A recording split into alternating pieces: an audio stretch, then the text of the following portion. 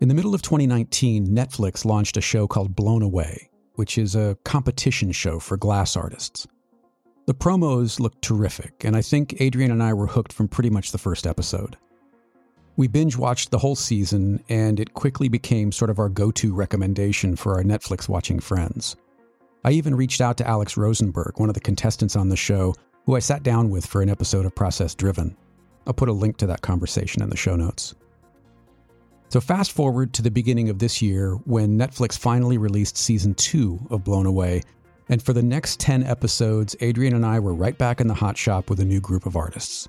And just like with Season 1, I knew I wanted to talk to one of the contestants, and I knew exactly who I wanted it to be.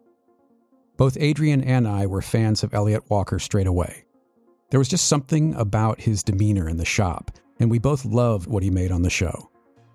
I really resonated with his approach to the materials and his sense of humor that he brought to the pieces he was making. I also really connected with how he spoke about his partner Bethany, who's not only his girlfriend, but also his assistant, his muse, and the curator of their gallery, Blowfish Glass. And just so you know, this conversation does contain spoilers, so if you haven't seen Season 2, consider yourself warned. I'm Jeffrey Sidoris. I'm talking to Elliot Walker and Bethany Wood, and this is Process Driven. Please listen carefully.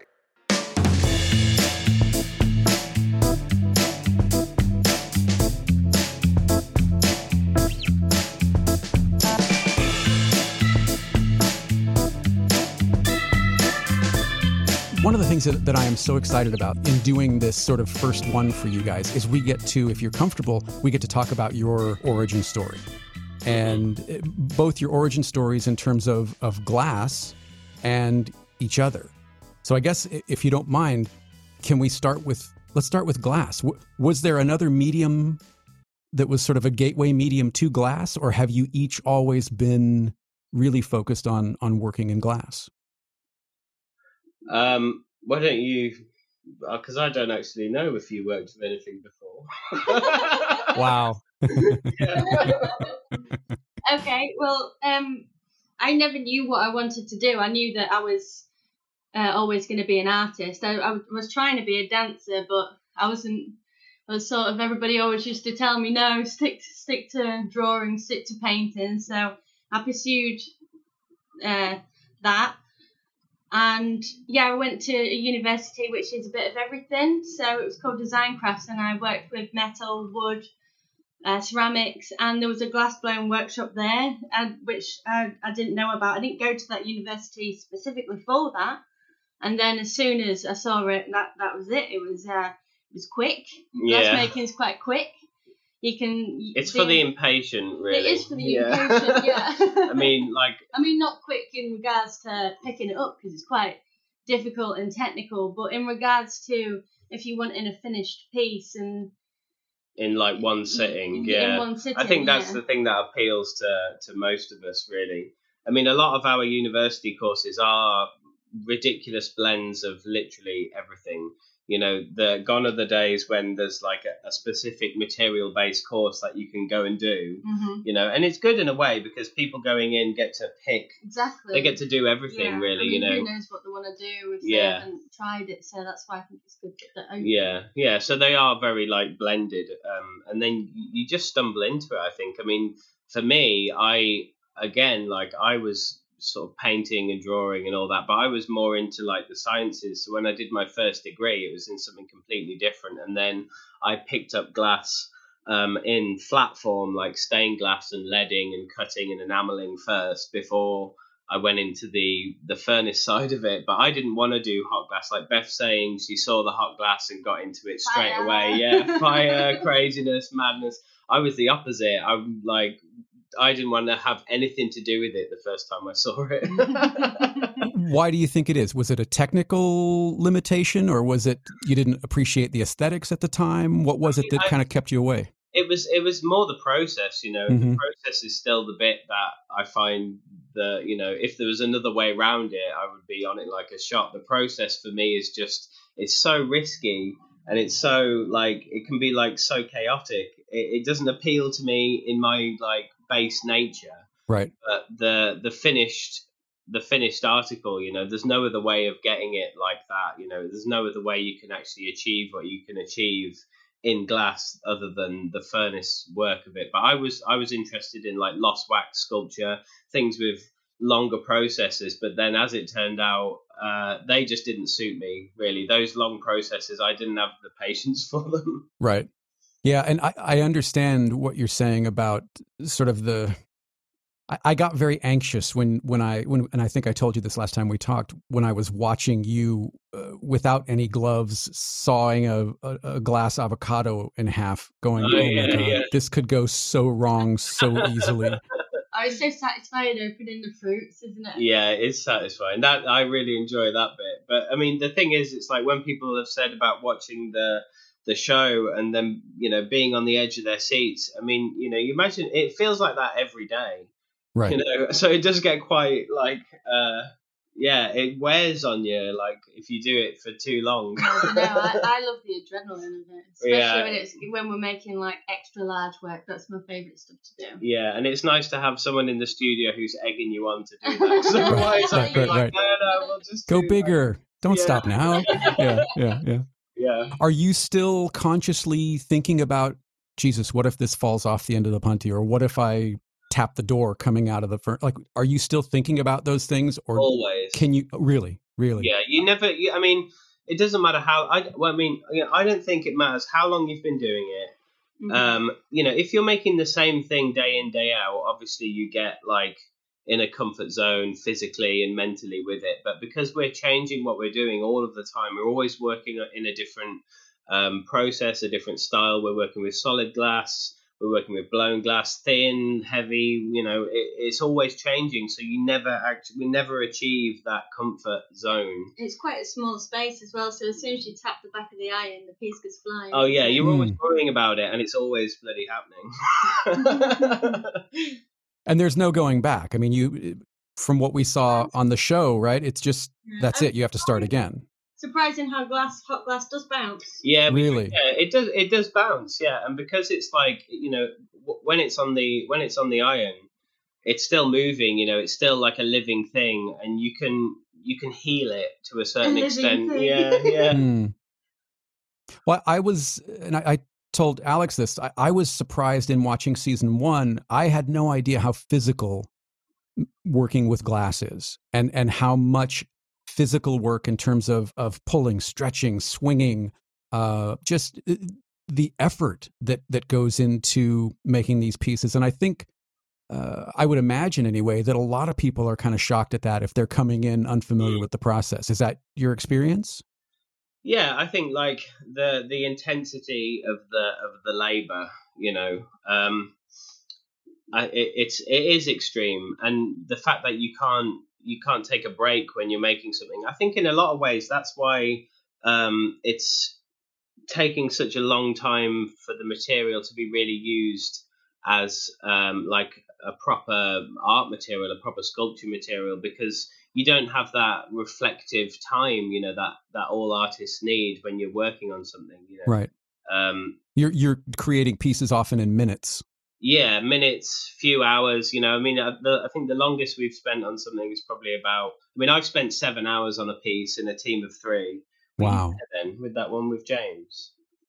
The big tall. Yeah. That one, Oh yeah, that one. I mean, that was about 6 hours, wasn't it? Yeah. Yeah. So I mean, and it's 6 hours in one go in the shop. Yeah, constant Wow. work, and obviously when you're doing something that lengthy, it's usually because of the scale. As soon as you scale up slightly with hot glass, every little process, every little move you make to create it just takes 3 times the amount of time, because you have to spend longer heating. So you're standing in front of the furnace for longer. It takes much longer to cool it down before you put it away so it doesn't slump. So everything just extends in time. So something which you could make like at half the scale would take a quarter of the time, and as soon as you push it up that little bit of scale, it just drags and drags and drags. And mentally and physically, you really have to sort of commit to the whole thing. Wow. Unless it's like, for example, the lobsters, because you can make the claws first, put them away. Yeah, there are Legs. there are. It depends what you're doing, really. But I mean, we make these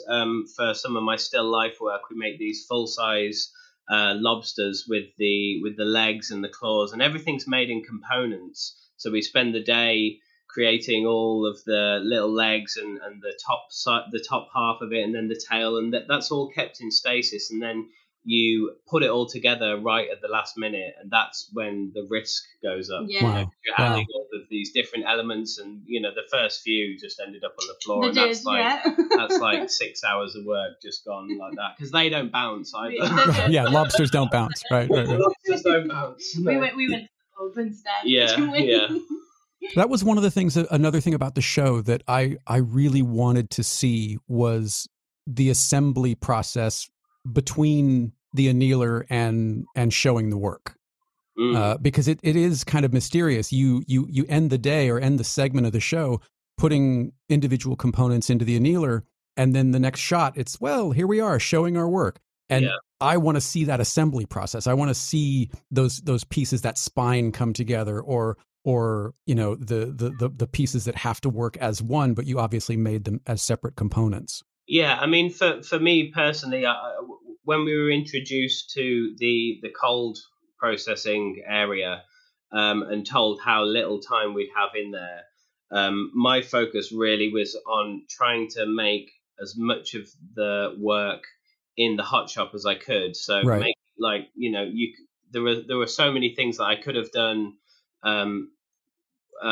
like almost better if I'd have done them as a cold process, with like cold connections or gluing or something like that. But because we had so little time in the cold shop, we literally had just enough time to flatten off all of the sharp bits and make them stand and make them balance, do a little bit of bonding, a bit of gluing, and then they had to be out on the plinth. And, actually putting the piece out there and deciding what goes into the piece and what gets edited out, that takes time in itself, so that's all part of this stopwatch mentality that they had for it.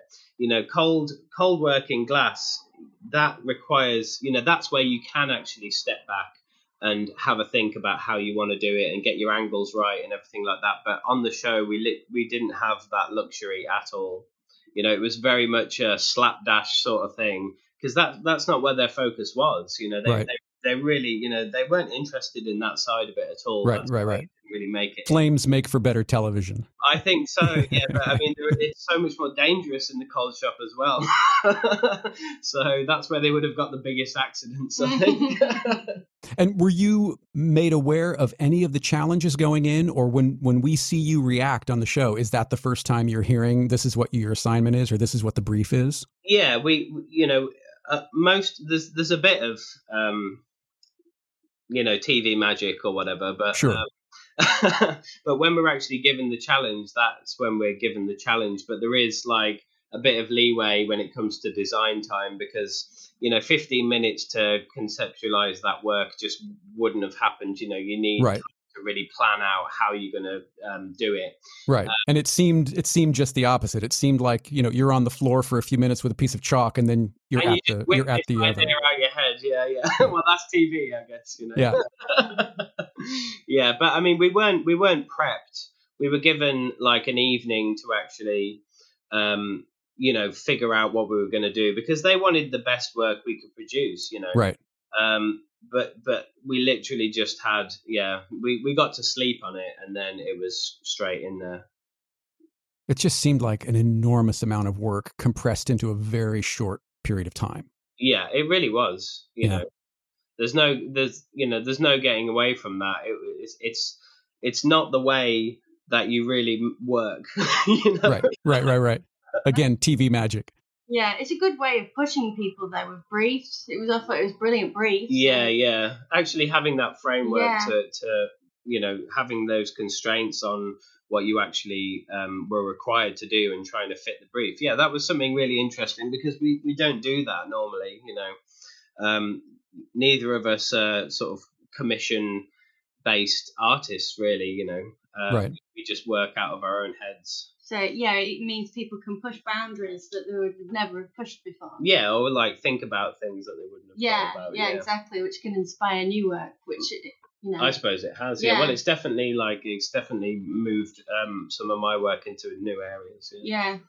How do your work styles either compete or complement one another in terms of working in the shop together? Because you are, from what I understood from last time we spoke, you're side by side in the shop often, right? Pretty much every day. Yeah, yeah.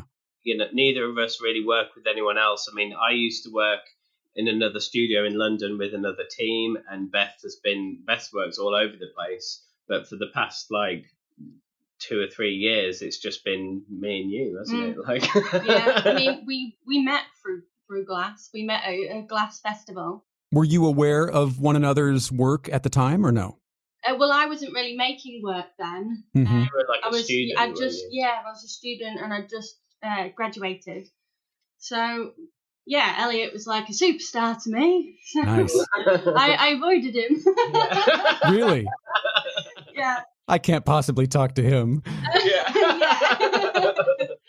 But, yeah, I mean, it's such a small scene. You end up meeting everyone in the end, so yeah. And Elliot needed an assistant, and you needed an assistant first, didn't you? Yeah, I did actually. So there was this art festival. There was demonstration slots all through the day. I'd been there maybe 3 times with a friend of mine doing the demonstrations. So it's in this big tent, and they give the students or the assistants or something the morning slot. I got the early morning slot. Right. 4 people in the audience because nobody's awakened yet. They were pretty good though, weren't they? The morning slots, but it's the one that everyone else has got a hangover for. So right. So yeah, Beth didn't have anyone to help her at one point, and so I got dragged up. Yeah. Wait, so how did you now? Okay, Beth, he's a rock star according to you, right? Well, he liked him, so pushing me towards him. Yeah. And did it click straight away? I mean, both working and otherwise, did it click straight away, or was there a kind of an incubation period? Well, I think other people saw us before we saw us. Yeah. Isn't that the way it is? Yeah. My wife knew way before I did. I'm a complete idiot with stuff like that. Beth's nan knew before. Yeah. But yeah, we were working together, for a few years after that, off and on, and Beth became my sort of go-to assistant because there aren't that many people doing it in the UK, and so if you find someone who you work well with and you're comfortable with, because it's it's such an intense sort of thing, mm-hmm. You have to have a good rapport, you have to have a similar work ethic, and so if you can find someone like that, that's the person you want to work with, and so it was strictly professional. But obviously there's a lot of social side to this as well, because it is such a small scene, you all meet up and hang out and stuff. So yeah, things were developing that way, weren't they, really? Yeah. And is there your work and Beth's work, or is there just the work between the two of you, and it's a blend of the both of you? And has it changed? I think there's definitely my work and your work, isn't there? And you would say that, you have to, you sort of fight for your individuality. I definitely fight for my individuality, but we definitely work together on it's changing a lot now, to be honest. It's changing a lot now because Beth has become this whole other creature now. Wow. Now that now Elliot, I don't know that creature is the word you want to use here. It's the word I think in my head.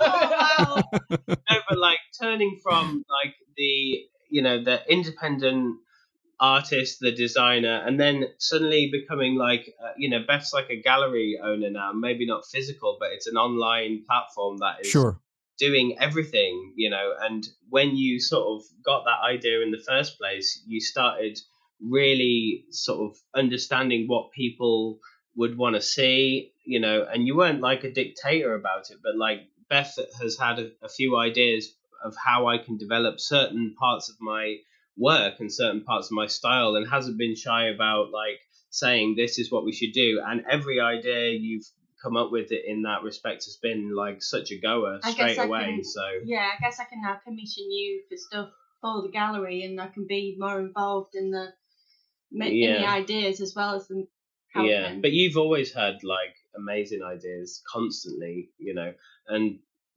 so we're never short of ideas between us, and I think we help each other with how, because sometimes you need an extra pair of eyes on what you're doing. Sure. Yeah, sure.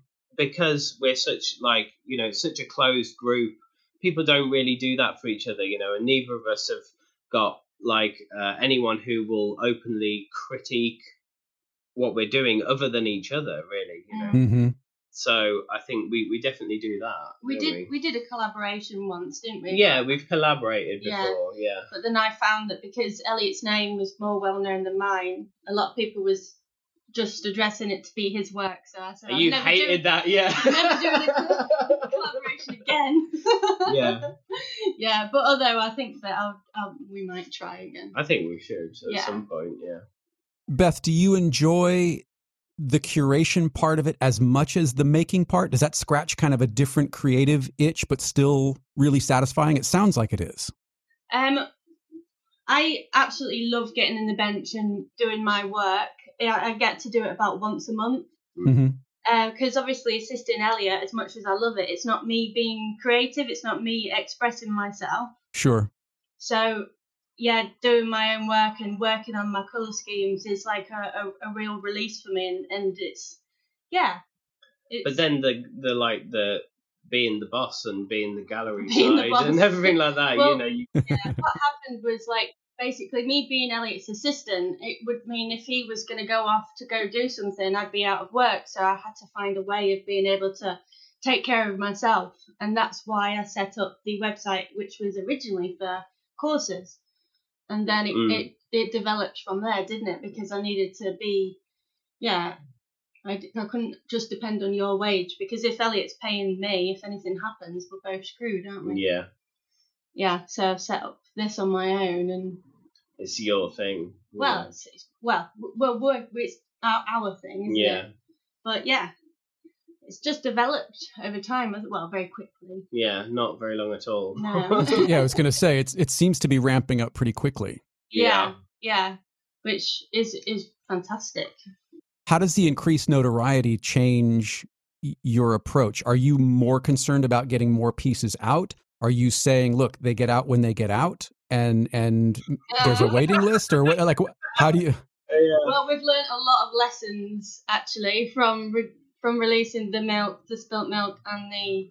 Yeah, we released two limited editions from the show work. The spilt milk piece is such a terrific piece. Yeah, that was my favorite. That really was, and so we'd made one of each version. We did 2 iterations, and we made one of each, and then thought, well, we'll keep these special and we'll limit them to 8, and then really wasn't expecting them all to go so quickly. And so we've learned now that you literally do have to make every single edition before you even launch it, because otherwise you've got like a few months. You're playing catch up for a few months. Yeah, and it's the stress of that, to be honest, because I until now, I've made a piece and then I've sent it out to a gallery, and then you wait for it to sell, and that's been my way of doing it. It's the normal way of doing it. It's sort of really quite comfortable.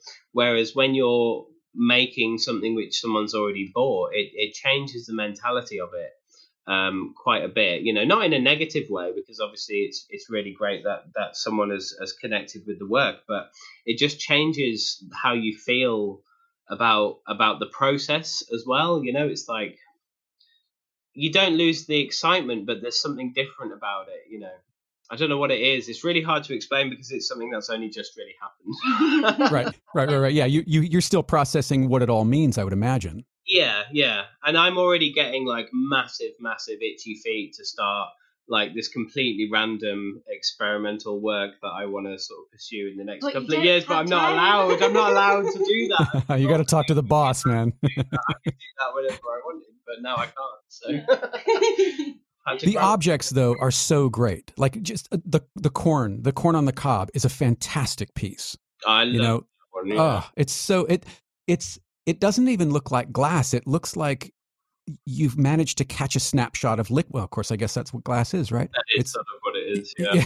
Yeah, I retract that. No, stick with it. It's great. Yeah, And it's but great that comes across as well, really, because you don't want these things to sort of feel static. You need right. to have that life in them, because it's quite a hard thing to do, actually, because it's such a it's a really dead material once it is cold. Hmm. It's not like clay or wood, where it still sort of retains that life and that sort of that feeling about it. Glass is so sort of industrial and cruel. It's great that someone sees the life and the liquid nature of the material when you're looking at the pieces. Right. And I would say the same thing about the lobsters as well. Like it's almost as if we're seeing a snapshot of them in motion. You can almost imagine them sort of moving through their liquid nature. Do you know what I mean? And it's just the fact that you're using clear and don't feel the need to color everything to what is quote unquote real or what would be, true to the object. Yeah. Oh man, what a terrific choice. And it just it feels more unique to the two of you than just another piece of glass, if that makes sense.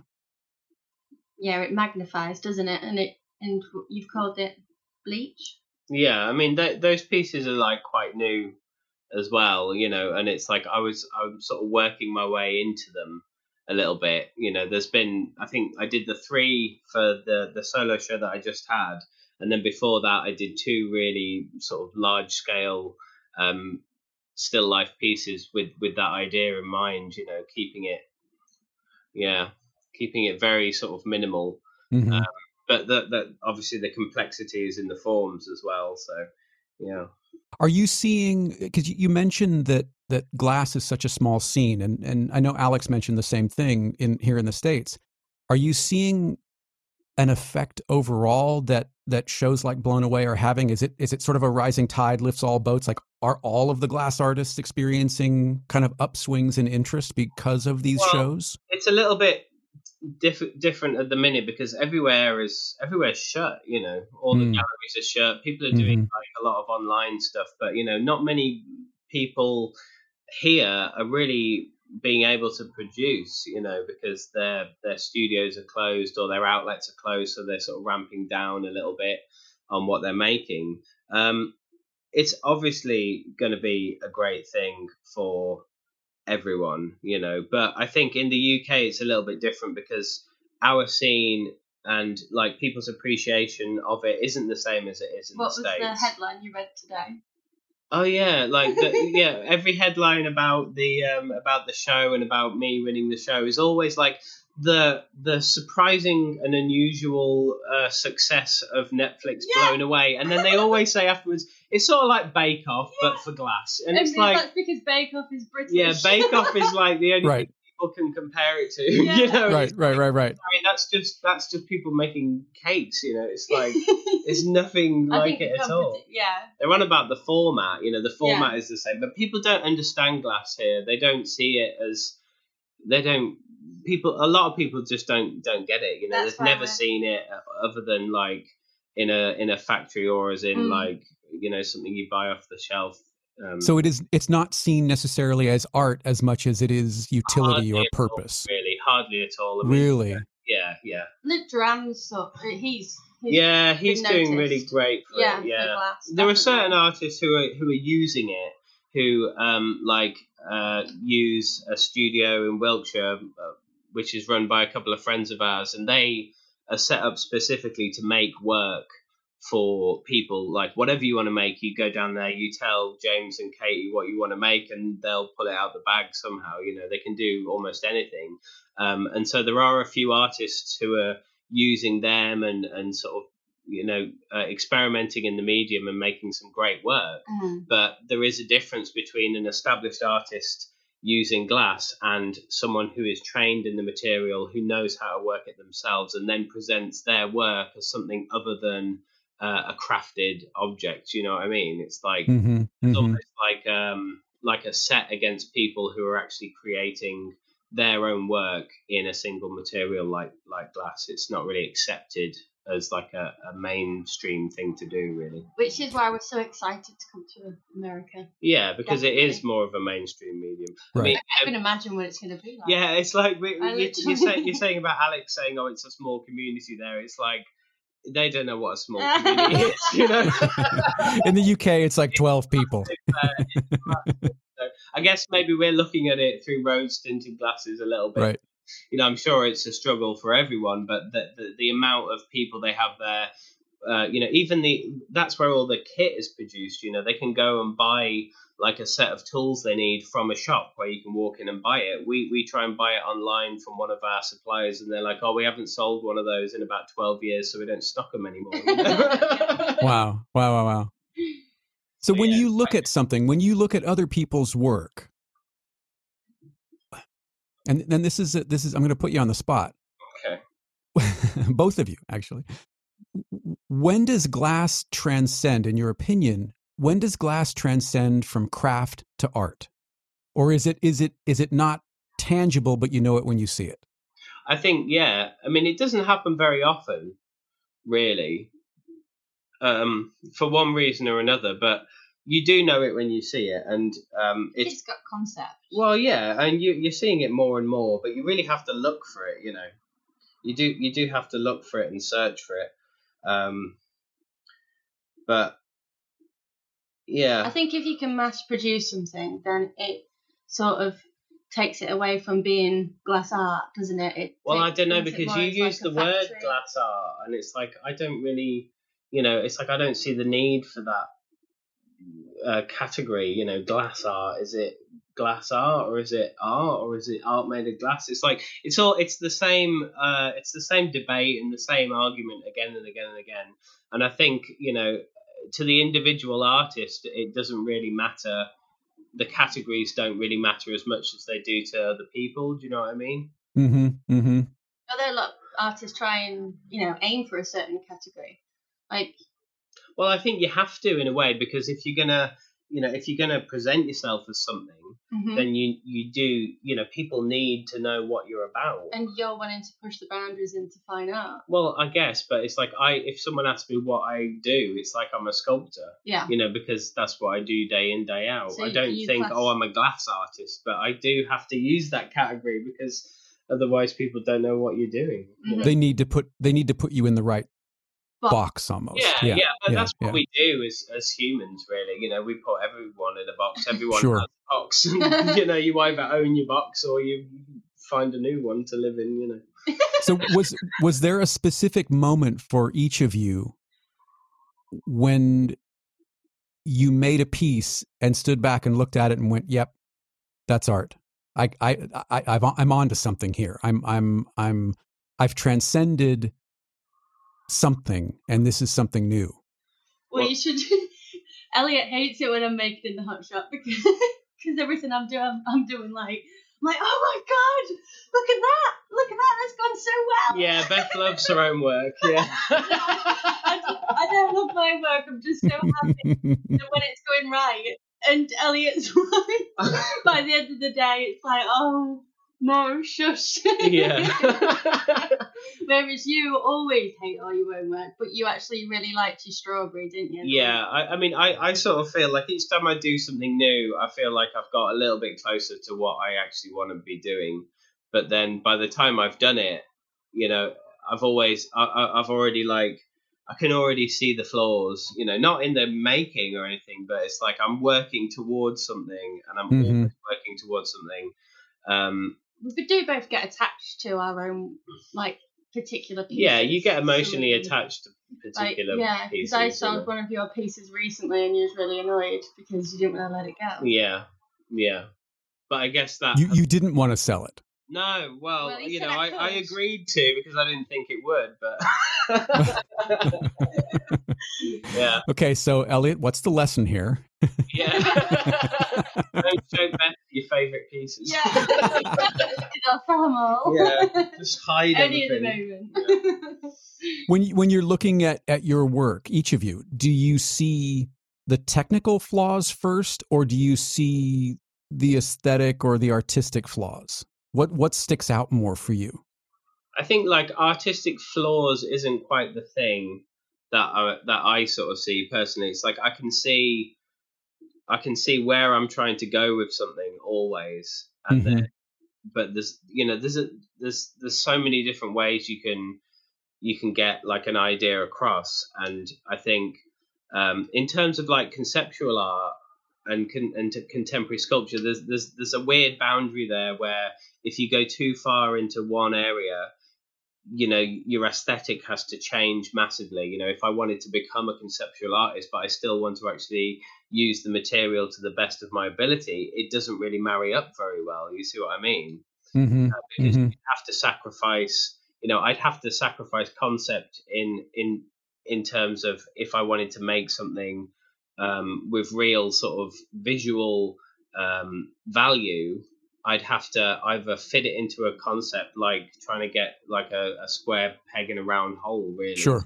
So, Sure. there's a difficulty always with getting that balance, and that's what I'm learning. That's what I'm always learning. And with no teacher, you sort of have to judge it yourself, and the artist is always the harshest critic, really. I don't know about you, like. Well, my work's not very technical. Well, so, it is, Well, but not. I mean, it's more. It's expressive. effort. It takes a lot of time and preparing, especially with the colours. But it's more. Yeah, it's more expressive. Expressive, yeah. So, yeah. I sort of let the glass do what it wants to do. It's not me controlling it. It's sort of me letting the glass control itself. Is there one type of work that seems to be more accepted within sort of the realm of glass-based art? Is the more literal work more accepted, or is the more conceptual work more accepted? I don't know. It depends who you ask, really. I mean, people have very, very strong opinions on what. I mean, like Chris on Blown Away, he was very opinionated about what people should be doing and how they should be presenting themselves, and he was quite like open with that with me, right. And I think the thing that he didn't really appreciate is that like he's a tutor, he's a professor, he's a teacher, and so everyone can benefit from that over the years. If you're taught, you need to be taught over years, not just like in one sitting. I've never actually had someone to guide me through this sort of thing, so I'm learning off the cuff all of the time, because I've had no one to teach me. I'd have loved a teacher like Chris, someone who had that sort of mindset and looking at the material in the field of the visual arts in general, and in conceptual art, and but I've never had that, so I'm trying to figure it out as I go along. And the only role models you really have, unless you're like working in that scene constantly, are the people you find on the internet. And so you end up like emulating not their style, but the way you present yourself and the things you sort of aim for a little bit. Sure. Do you is there a feeling that because you didn't have somebody like Chris that you're somehow at a disadvantage? I mean, it doesn't seem like that, but is there a thought process there that questions that? I think I can see the disadvantages straight away. I think. Can you? Yeah, I can, because I mean, people, they see artists and stuff as like it's a vocation, but then why have art education facilities and universities teaching artists? Why do all the great artists come out of these institutions? It's because it is a vocation in a way, because it's something you want to do. It's a passion you want to follow, but you need to be taught how to think and present yourself and actually work like an artist and work like the sort of artist you want to be. It's like it doesn't just come naturally. Well, really? No, well, yeah, but technically it doesn't come naturally. No, I think mentally either. I think you need to be taught in a lot of ways how to think, or the different ways of thinking about your work and thinking about the world and thinking about how you marry those two things up. I think that anyway. Well, a lot of your work's been inspired by psychology, so that's what you was taught. So that's what you. Yeah, you have to draw on what you've got already. Mm-hmm. You do have to draw on what you've already got, but it's definitely like people who have been taught, they know that not even like the lingo, but they can see what you're trying to do and if you're doing it well or not, whereas other people might not be able to. They'll just accept what you're doing. I don't know if following the rules is the right. No. Because that's sort of following rules, isn't it? It's like I never turned up to my tutorial sessions because my tutor would tell me what's right and wrong. Yeah. That's a bad teacher, though. I mean, I guess in some places they need to tick certain boxes, so that may be why they tell you if it was right or wrong. I don't know. So I just never turned up and did my own thing. Yeah.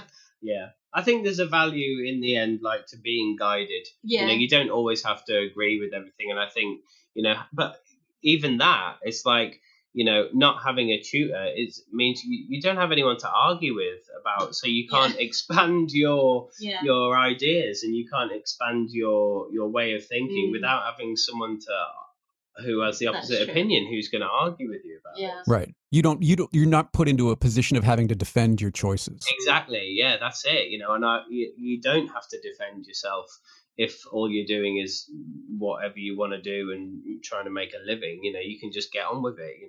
But if you want to take that next step, it's really tricky. But it sounds like you do that with each other. It sounds like there's a yeah, and I think we're very lucky in that. Yeah. Sometimes I turn around to Elliot and be like, well, what about those grapes that you made? What do I say about your grapes? Well, yeah, the worst things I've ever made. Yeah. But that's just because you don't appreciate how great they are.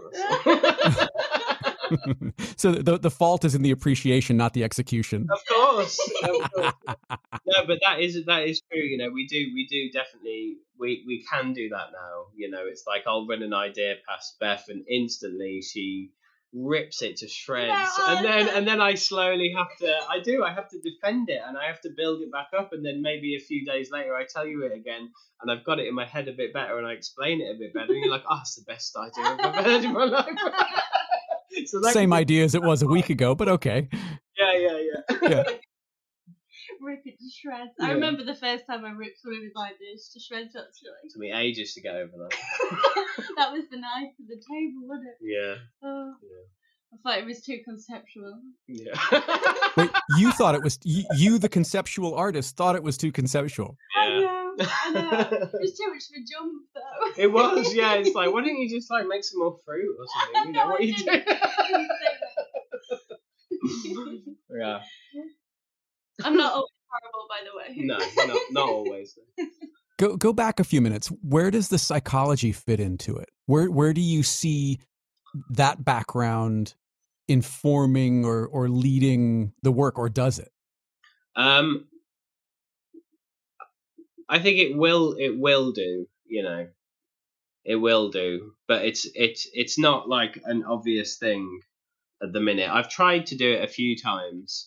With very specific pieces which haven't really got out and about or anything like that. But that's like, it's a long-term thing, and I'm always trying to think of the next step and figure out how, because I studied that for so long, and I was so into it, and I had such a strong sense of it and a strong opinion about it, that it needs to be in there somewhere, and I'm sure it will be.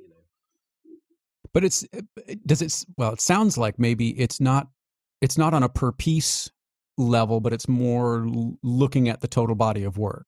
Seeing those things kind of creep in. Yeah, I think that's more the way it'll be, until I sort of get it pinned down. So does that mean you're going to go more conceptual towards Beth's side of the fence? I don't know. I mean, I try and do everything quite naturally, and one piece is a natural progression from the previous work. It's like you can't just suddenly change everything. Your whole outlook on it, because I have other things influencing my work all the time. And I think to just drop everything and think, right, I'm going to turn everything into about psychological concepts or something, it just wouldn't work, because you have to go through that journey with yourself, and with the work that you're making, until you arrive at something that feels right. And I'm getting closer, every time I do a show or I make a new body of work, I'm getting closer, and I'm quite excited about it all. The next stage for me is always the stage. It's always the thing I'm really aiming for, and then I do it, and then I go on to something else. You're like, right, that's done then. Yeah. Yeah. Yeah, it's just fun, isn't it? You do it for yourself, really. Yeah. Rather than anybody else. I mean, it's great that a lot of people are looking in now. So we've got to get that's on it. been quite interesting as well. It's like suddenly people are like looking at my work, and I've had a few people writing stuff about it, and what people see in what I'm doing isn't necessarily my intention, but I really like the fact that even though it is like representative art, people can see other levels and other layers in what I'm doing that maybe I didn't deliberately put there or consciously put there. You know what I mean? It's like, it's great to have other people's interpretation on what you're doing. Yeah. Especially when, I think most people who are creating work, unless you're really good at it, it's a struggle to talk about what you're doing and to lay it all out for people. Yeah, sure. And it's a bit revealing, and it's a little bit, I see it as like unnecessary, really, in a lot of ways. It's like, why do I need to, like, I hate when you go into an exhibition and you've got this enormous thing to read about this, like, piece that this is man's complication with society. Yeah, and it's great that people, some people need that to actually be able to appreciate what they're looking at. But I think it's like unnecessary a lot of the times. It just leads you in a way that maybe you don't need to be led. I think a title can say a title can say a massive amount. Well,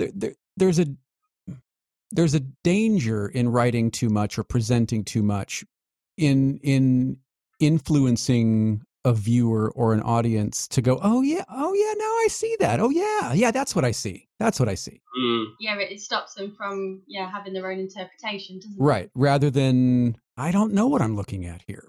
I don't know how I feel about this. I don't know what this represents. I need to sit with this for a minute. Yeah, exactly. The paintings don't have big descriptions about them, do they?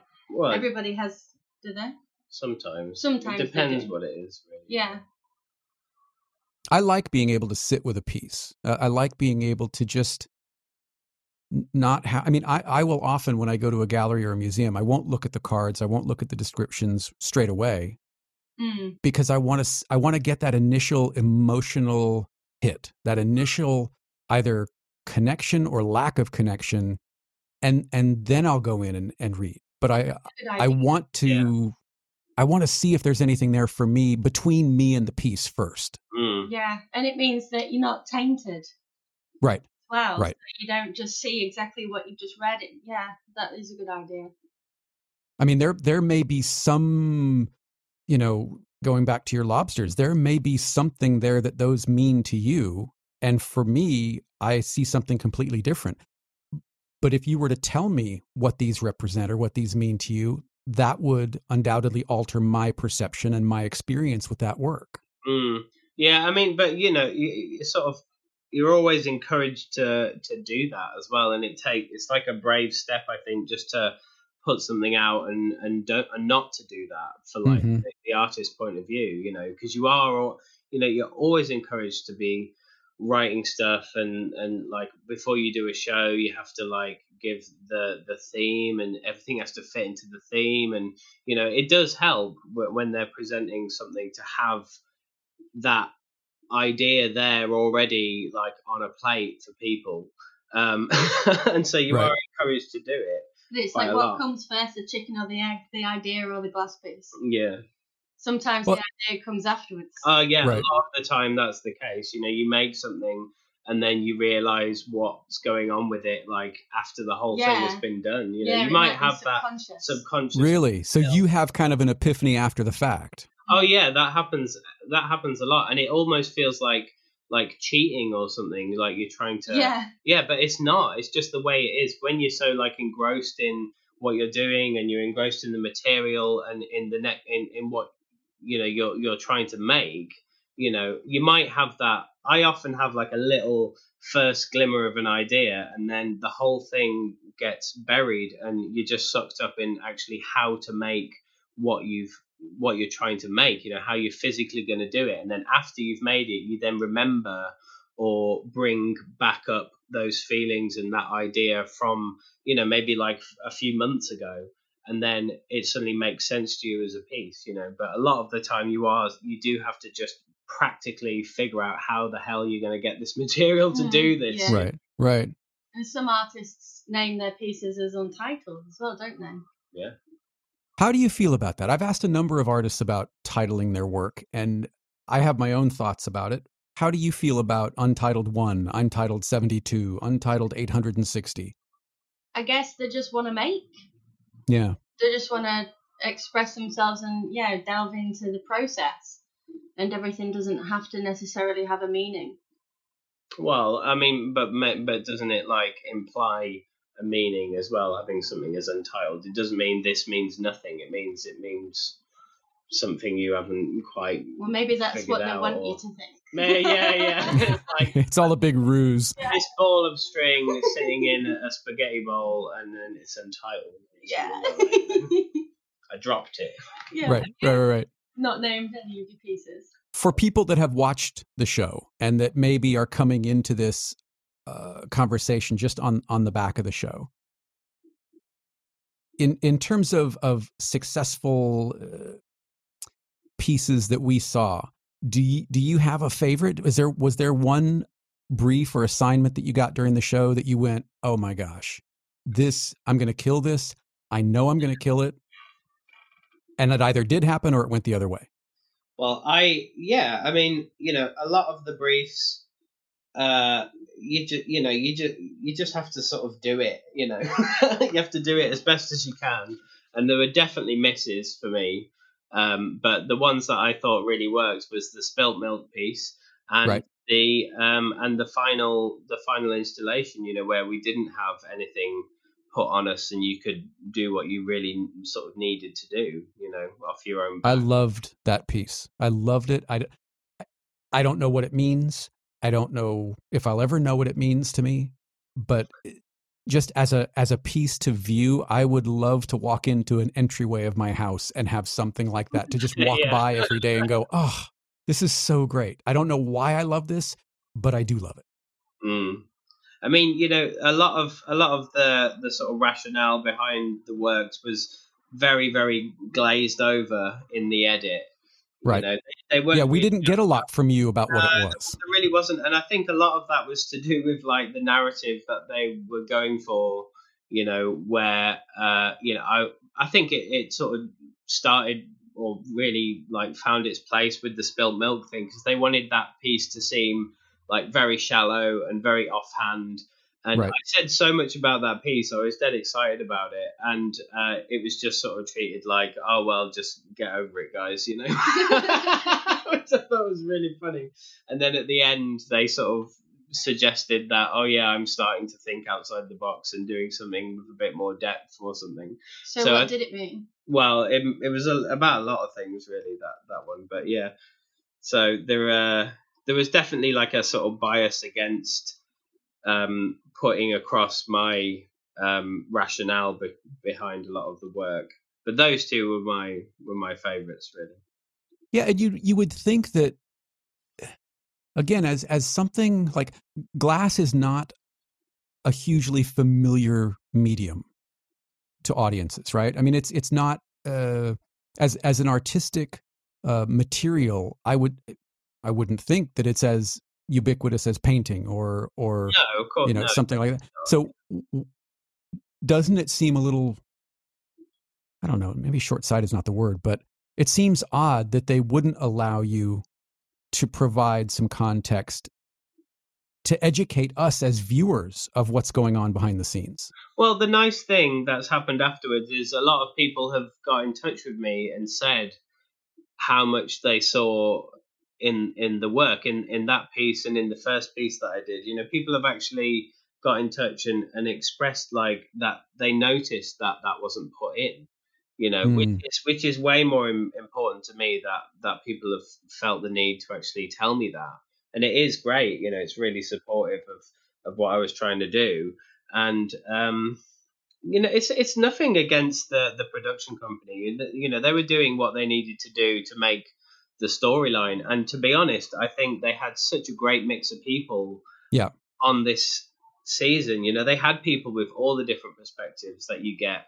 They had people who were, vessel makers who were proud of that, and that's what they were doing. They had people who were on the fence about it. They had people like me who were, sort of sculpting, and they had Chris who was doing his mad thing as well. So it's like, I think they did have his mad thing. Well, yeah. And what was the thing that we talked about last time? The French push. The French. Is that what that's called? Pull. French pull. Sorry, French pull. Oh, that thing. That was nuts. That's an industrial sheet glass making technique brought down into a studio scale to like cellophane wrap a piece of iceberg for a piece of sculpture. It was a brilliant thing to do. It was nuts. It was one of my favorite pieces of the season. Yeah, mine too. And you know what else I really loved? And I don't know how it's been received for you. The candle. I love the candle. Yeah. Yeah, that was, I don't know about that one. I thought it was fun. It is. It's really cool. I mean, what I like about it is you can change. Yeah, help me out, Beth. Back me up on this. Everyone can have a flame, which is like, it's personal to them. Mm. Like, we was thinking about doing dichroic flames. Yeah, she's already got the next lot of them. Well, I was thinking, yeah, I mean, we could do like courses where people could come and make their own candles. So why did you like it? What was it? I think it reminded me. I wanted to be an animator when I was a kid, like a Disney animator. Yeah, and it reminded me of something out of like a 1940s Disney film when things weren't as realistic as they are now. We didn't have CG. We didn't have, everything sort of lit perfectly and modeled perfectly and rendered perfectly. Right. There was some character to it, and it felt whimsical in spite of a very sort of, everybody was very serious about the competition. And I love that you went, nope, I'm going to do this, and it's going to be fun, and I'm doing my thing. That's it. I'm going to do my thing, and it's going to be fun. And I think that's what I connected to about it. It reminded me of a really fun period in my childhood when I thought everything was still possible. Oh, cool. Yeah, I think I found a bit of my humor in some of the work, really, which is something that I haven't done before. But I was really enjoying the whole process, so your mindset's in a different place than it is normally. Right. You're completely in something different. The whole experience was so wildly stressful, but also like such great fun because I was hanging out with these people who I'd never met before, but I had so much in common with, and just like messing around with them in the off-camera time and everything. It was great. So I was really enjoying it as well. And I think that sort of came through quite a bit. Yeah, I think it came through. I mean, there wasn't a lot, or didn't seem to be anyway, a lot of animosity between everyone. There was competition, but it felt like a healthy competition. It didn't feel like, people were helping one another and, making sure everybody was okay. And sometimes on competitive shows or reality shows, that's not what happens. You kind of go the other way. And maybe that's one of the reasons to bring it back to the beginning that people compared it to Bake Off. Everybody's so nice to one another on Bake Off. Are they? Well, I haven't actually seen it. Ever? Wait, don't you get kicked out of the UK for not watching that? You'd think, wouldn't you? Yeah. But I've never... Paul Hollywood comes to your door. Yeah. I think it must have that sort of comforting, nice being in your nan's sort of kitchen feel to it. Right. I've never watched it. I've got no idea what happens on it. All I know is about soggy bottoms because I think that's just such a great phrase. We are big fans of the Bake Off. Okay. I want to pause here for just a moment to say, if you haven't seen the second season of Blown Away, there's a pretty big spoiler coming up right after this. The season came out in January, which means that fans of season 1 have probably already watched season 2. Those of you who haven't yet seen season 2, consider this your spoiler warning. All right? Now back to the conversation. You know, you will go on, because you won Pittsburgh as well as the whole thing. So wait, can we say you won the whole thing? Yeah, it's been long enough, right? Everybody knows, right? Yeah. Okay, well, for the 6 people who haven't watched the whole season, I'm sorry. Sorry, yeah. But Very cross about that. yeah. Your lawyer will be in touch. You know, you're going to get to come to the U.S. on the back of this. I don't know if they're happening at the same time, right? Because you've got a couple things going on here. Yeah, I don't think anyone knows yet really exactly when it's going to be. I mean, we're trying to, you know, it's just so difficult to plan anything, and we've got so much to plan, you know, but it's impossible, really. You know, we're trying to do it this year, in the autumn, hopefully. But yeah. You know, who knows? That's what I'd hope for. And yeah, it's going to be mental because I've never been to the States at all, let alone to work, you know, and to go straight from being here to being in like Corning and places like Pittsburgh. It's just, you know, you can't get any better than that. Right. And it doesn't seem that it's been wasted on you. It seems like you are genuinely happy and excited and grateful for the opportunity, which is really terrific to see. I mean, I'm terrified about it, really. Are you really? Yeah, because I you know, neither of them are very long, and you know, it's so hard because someone says to you, "Oh, come to this place to do what you're doing. It's like the best place in the world to come and do it. Come for a short amount of time, and then you have to think about what you're going to do there." You know, it's like to make it worthwhile, to make it worth them giving me the chance to do it. I've got to be the best I can be, you know. Sure. And I have that time in which to be the best I can be, and it's a lot to ask. It's more to ask really than it is to follow a brief and, you know, have like a 6-hour session being filmed. It's more important and it's harder than that, really. So yeah, I'm scared about it, but I'm looking forward to it in a way that I haven't looked forward to anything. You know, you like being watched. I like being watched. Yeah, I do. You know, I think the fact that you can go into an auditorium like that and do it in front of that many people and have that level of engagement, that bit I love. You know, I miss that being in our studio where it's like closed doors. You know, yeah, and that's the other reason why I'm not in a massive rush to be there next month, because no one will be there. It'll all be right. Yeah, it's still all closed down. I can't do it when I can't have it be like that. You know, I really need people to be there and to be able to make the most of it and do that sort of engagement and interaction. Yeah. Would you prefer to do both gigs at the same time on the same trip, or would you prefer to come on 2 different occasions? They asked me that. Well, I had my meeting with the Corning people the other day, and they said, "Oh, we've reached out to Pittsburgh, and you know, we're thinking about maybe trying to organise them together." And I just said, "Look, I can't. I couldn't mentally cope with that. It's got to be separate for me." You know, right. I'll need to treat them as 2 different things, you know, and really focus on each one individually. And if they're both like one after the other, it's going to be, you know, one of them is going to suffer because of like how drained I'll be after it. Sure. So yeah, I'm looking forward to doing something different in both, you know, in both places. I'm excited for you, and I'm excited to see what happens to the work on the back of it. What happens where you each go on the back of seeing all of this other work and talking to all of these people and seeing the history, especially at Corning, seeing that history of what's come before you. That's it. I mean, you know, that there's nowhere, you know, that museum, you know, a museum here for glass is, well, first of all, there isn't one at the minute because it's all in storage and has been for the past like 5-6 years. Oh, really? Yeah.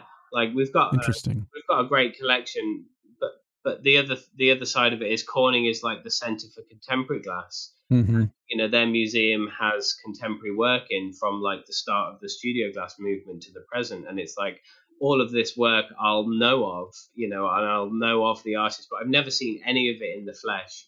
You know, the closest I've got to seeing something like that is the Chihuly piece that's sitting in the V&A, and I must have seen that about 400 times now. So to be able to see, sir, please step away from the piece. yeah. And so to be able to see all these other like amazing contemporary artists and stuff working in the material is going to be mind blowing. I think I'm going to feel very small. Right. Do you think it will be a different type of influence seeing contemporary glass in the flesh versus sort of seeing it in books or online, or seeing older examples and sort of experiencing the history of glass? Do you think it will affect you differently? Yeah, without a doubt. All of these things are made or created to be seen. None of them expect to be viewed like thousands of miles away on a little computer screen. That's not what it's for. You don't get any of the impact. I mean, the fact that you still get some of it is a miracle, and just shows how good the works must be. So yeah, you have to see it. You have to experience like a piece of sculpture or a piece of work in the flesh. Really, that's what it's for. And will you be doing? I don't know what this consists of. Are you doing workshops, or are you taking classes? Are you doing both? How will you spend the time there once you get to Corning? Do you know? I'll be in the studio with the team and with Beth, so we'll both be there. He hasn't Love it. asked if he can come yet. Yeah, I've asked if you can come. Yeah, you're welcome. I couldn't have gone without you. Yeah. Ridiculous thing. Yeah, come home to an empty apartment. Yeah. This is fun. Yeah. Yeah, so we'll be making. That's the thing, it's about what I want to do there. So oh, really? So it's completely sort of free form. Do what you want. Here are the materials and supplies. Here are the materials. Here's the team, like one of the best teams in the world. Here's the kit, the best kit. Just go do something special. Wow. So, yeah, it's exciting, but that's why it's scary. You see. Oh my gosh! Now that you say it, yeah, it sounds terrifying. Yeah. Don't go. Tell them you've changed your mind. Yeah. I keep asking her if she's got any ideas, and you're like, no, not even thinking about it yet. Yeah, I need to get over this. Well, I am thinking about it constantly. That's the thing, but I can't think about it too. I need to let it form. Yeah. Actually, I know exactly what I'm doing. I'm just not going to tell you. Oh, I see how it is. Yeah, you won't let me practice it yet. So. Yeah, I can't wait. I am. I mean, we were big fans of the first one. We're big fans of this one. Adrianne has my wife is she finds like vintage like swung vases at estate sales and I don't know. We've got I don't know how many she's bought over the past couple of years, but a lot. And we would now like to sort of up our game and now sort of add actual pieces, like contemporary pieces, into the mix. And so it's exciting to see shows like this embrace this medium that not a lot of people know about. Yeah. And the way it's shot, I mean, respect to the production team because they make it look really sexy the way it's shot. No, it was fantastic. The edit and the camera team were just, they knew what you were doing as well. That was the thing. It's like they really understood what was happening, and so they could capture the right moments. But they'd also like this was said by Mike, the director, Mike Bickerton, that they would ask us, when would be the best time to film this, what are you making, when's like the key moments, and they'd ask us, and that's why they got some of the more sort of unusual shots as well, because they were open to when we thought they should be around. And what a treat that they were willing to kind of play with you on that and play with camera angles and play with verticality of the camera angles, not just shooting across the shot, but shooting up at you or shooting down on you and letting those perspectives kind of change how we experience what you're doing as a viewer. Yeah, that was the thing. They weren't scared of getting right in there. There were so many times where I thought, like, I'm literally just about to cut off a lump of molten glass, and there's a camera with like these sort of glare shields, which are like, it's like a bin or a bucket sitting right down where I'm going to cut this bit of glass off into, and they dodged just at the last minute when these things were like flying at them. They were so fearless, yeah. I liked it when you said they had a rucksack and the camera was over the top of the head, so they were Yeah, running yeah, around with it. yeah. All the cameras were on like cranes on the people who were doing the filming, and they were massive cameras, and they'd just be pegging it around the studio. As soon as like a shout or a little smashing noise, they'd be pegging it with these cameras, jumping over the cane, weaving in around people who were taking gathers. Absolutely fearless, you know. Yeah, well, it worked. I mean, I think it was, again, something that we don't know a lot about from a process perspective as viewers.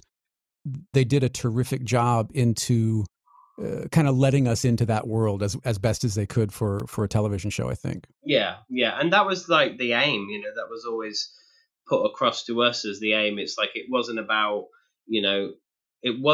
making us competitive or getting in our way or causing us aggro or making us stressed. It was all about showing, the beauty of the material and the process and stuff. So yeah, it's great attitude towards the whole thing, really.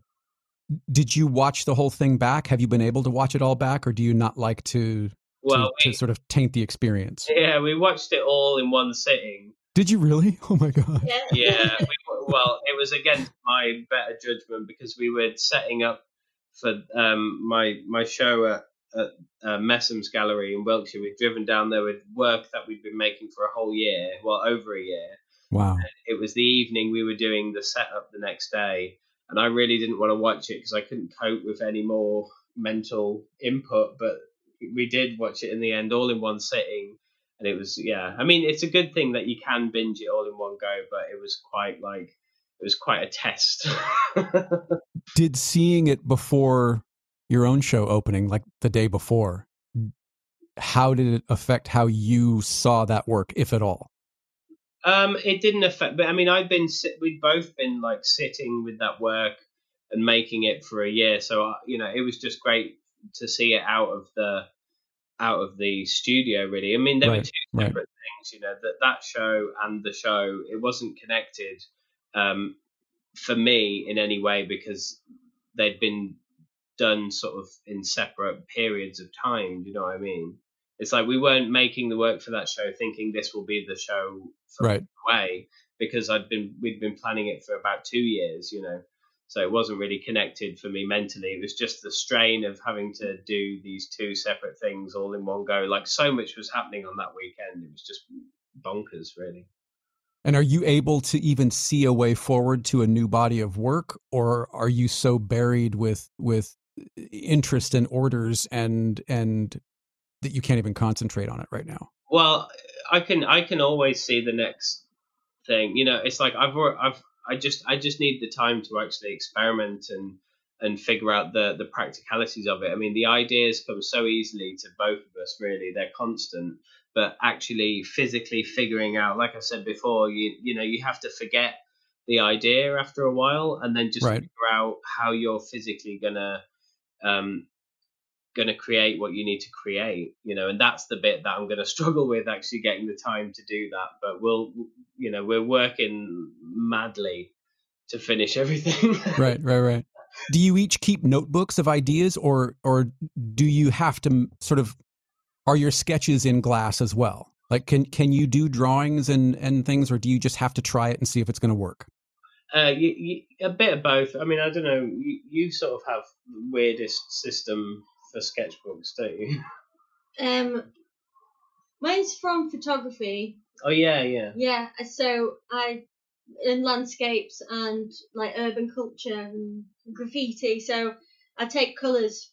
I take a colour palette from nature. Yeah. And the directional arrangement of the landscape, and sort of copy that with the way I swipe the glass across the vessel. But you're always sketching in glass as well. I mean, it's like I have like sketchbooks with all the ideas, and a lot of it's written as well, because you never, like at the start especially, it's written because you don't know whether it's physically possible. So a lot of the time you do have to tailor the finished work to what the material will actually allow you to do and what your skills will allow you to do.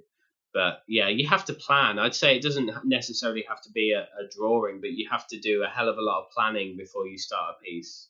Both of us definitely plan a lot. What do you find the wall that you hit first is? A limitation of the materials or a limitation of your own skill? Well, the material is limitless, but the skill is where you where you come up against it. Because it's just like every time you do something new, you feel like a beginner in a lot of ways. Because right. You have to convince it, and you have to know how to convince it to do what you want to do, and that takes time to really, each piece will take time to build that rapport and to figure out what the glass wants to do. Sure. Yeah, that's something that Beth said earlier, that the glass has a mind of its own. It does what it wants to do. Completely. And so, sometimes, like, I'm scared to pursue my idea in glass. I've been sitting on an idea for about 2 years now. Yeah. And the fear of actually making it and it not being what I'm wanting in my head has meant that I've not even set. That you haven't started. No. Yeah, you get like a fear before you go for something new. Yeah. Do you think it will see the light of day, Beth? Oh yeah. Well, I've just yeah. Well, I'm planning on doing it. It's like a multimedia thing, isn't it? Yeah, I guess I've forced myself into doing it by finding someone to. Because I don't know how to explain it. Because it is multimedia, so I've got somebody to make the metal work. Yeah, so you're working with someone. Yeah, so if I've commissioned him to do something and then I've paid for it, it means that I've started it off, so I've got to follow through. Yeah. Yeah, once it's real, once money changes hands, I think it's an unwritten rule that you have to keep going. Yeah. It sounds,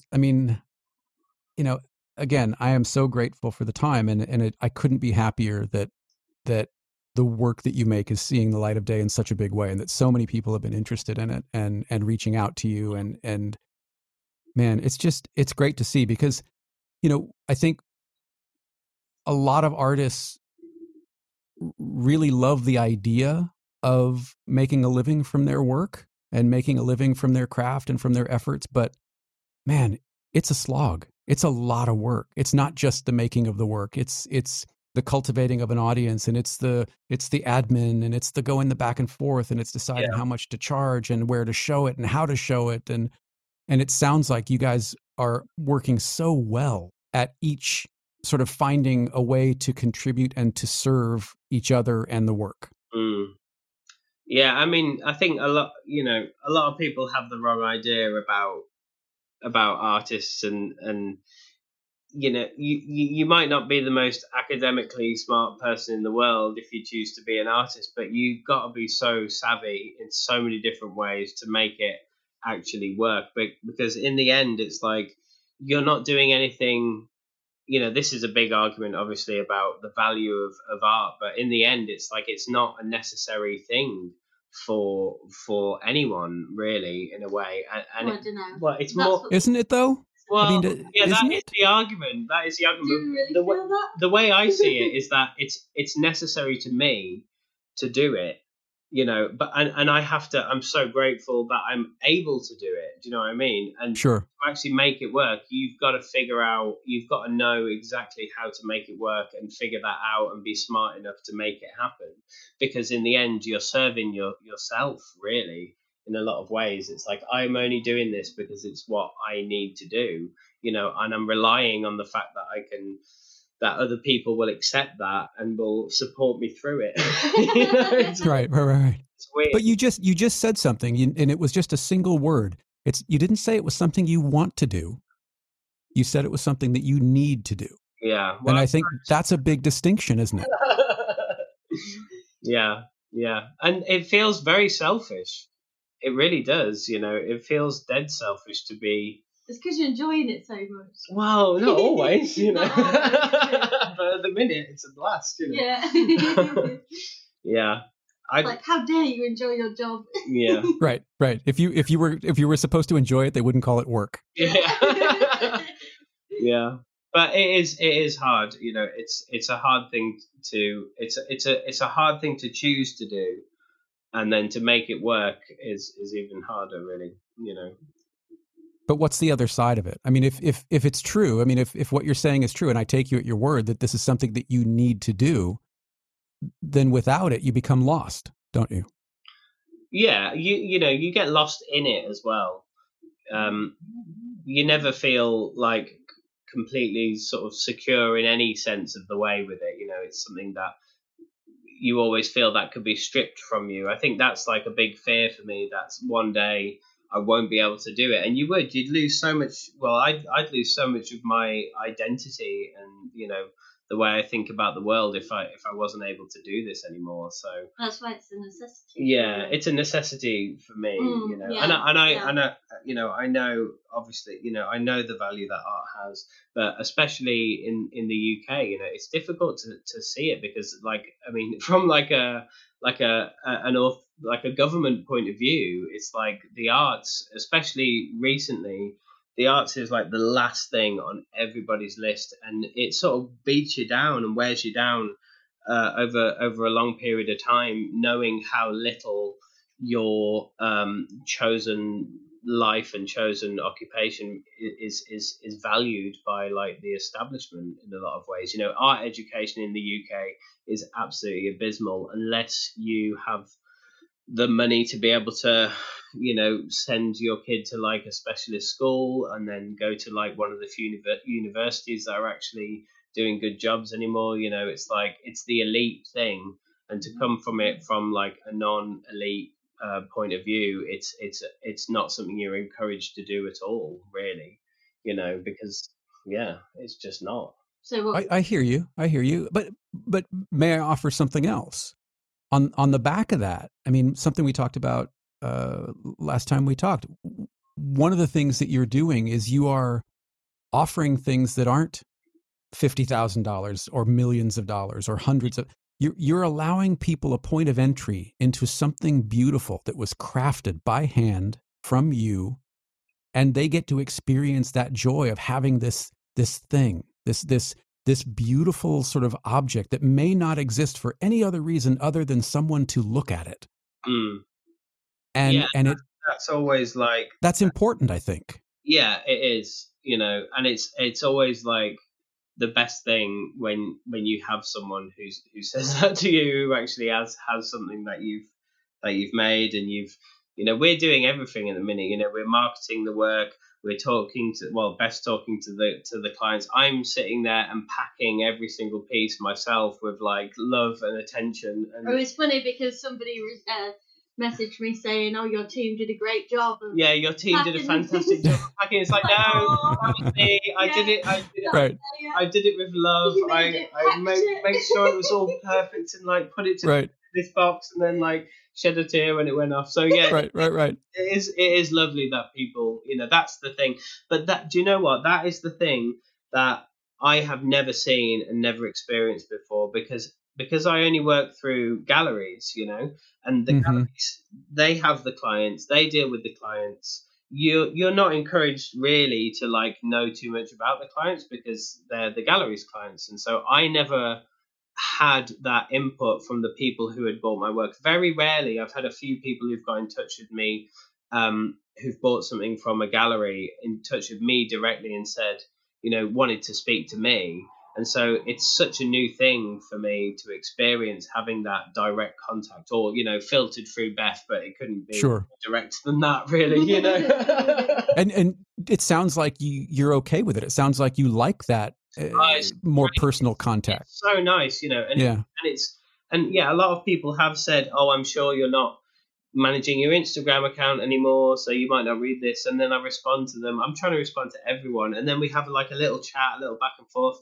And even though we're like mega busy, that is the nicest bit, having that interaction with people who are connecting with your work, because that's the most important thing. People have to connect with the work and want to purchase it, and they're basically, these people are how we're living, and it's like we couldn't be more grateful to them, really. Exactly. And I love to hear when people have connected with the work.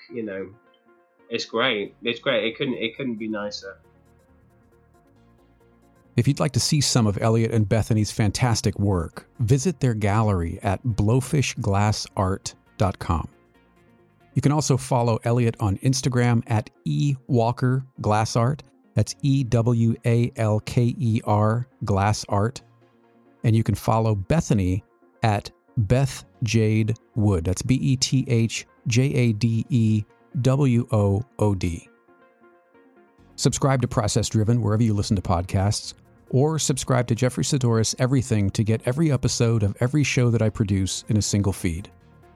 You can connect with me on my website at jeffreysidoris.com. That's JEFFERYSADDORIS, or on Twitter and Instagram at Jeffrey Sidoris. If you've got questions or feedback, I'd love to hear from you. Send me an email at talkback@jeffreysidoris.com. I'll be back in a week or so with another conversation, and I hope you'll join me. Until then, as always, thank you very much for being here. Thank you for your time, and I'll talk to you on the next one.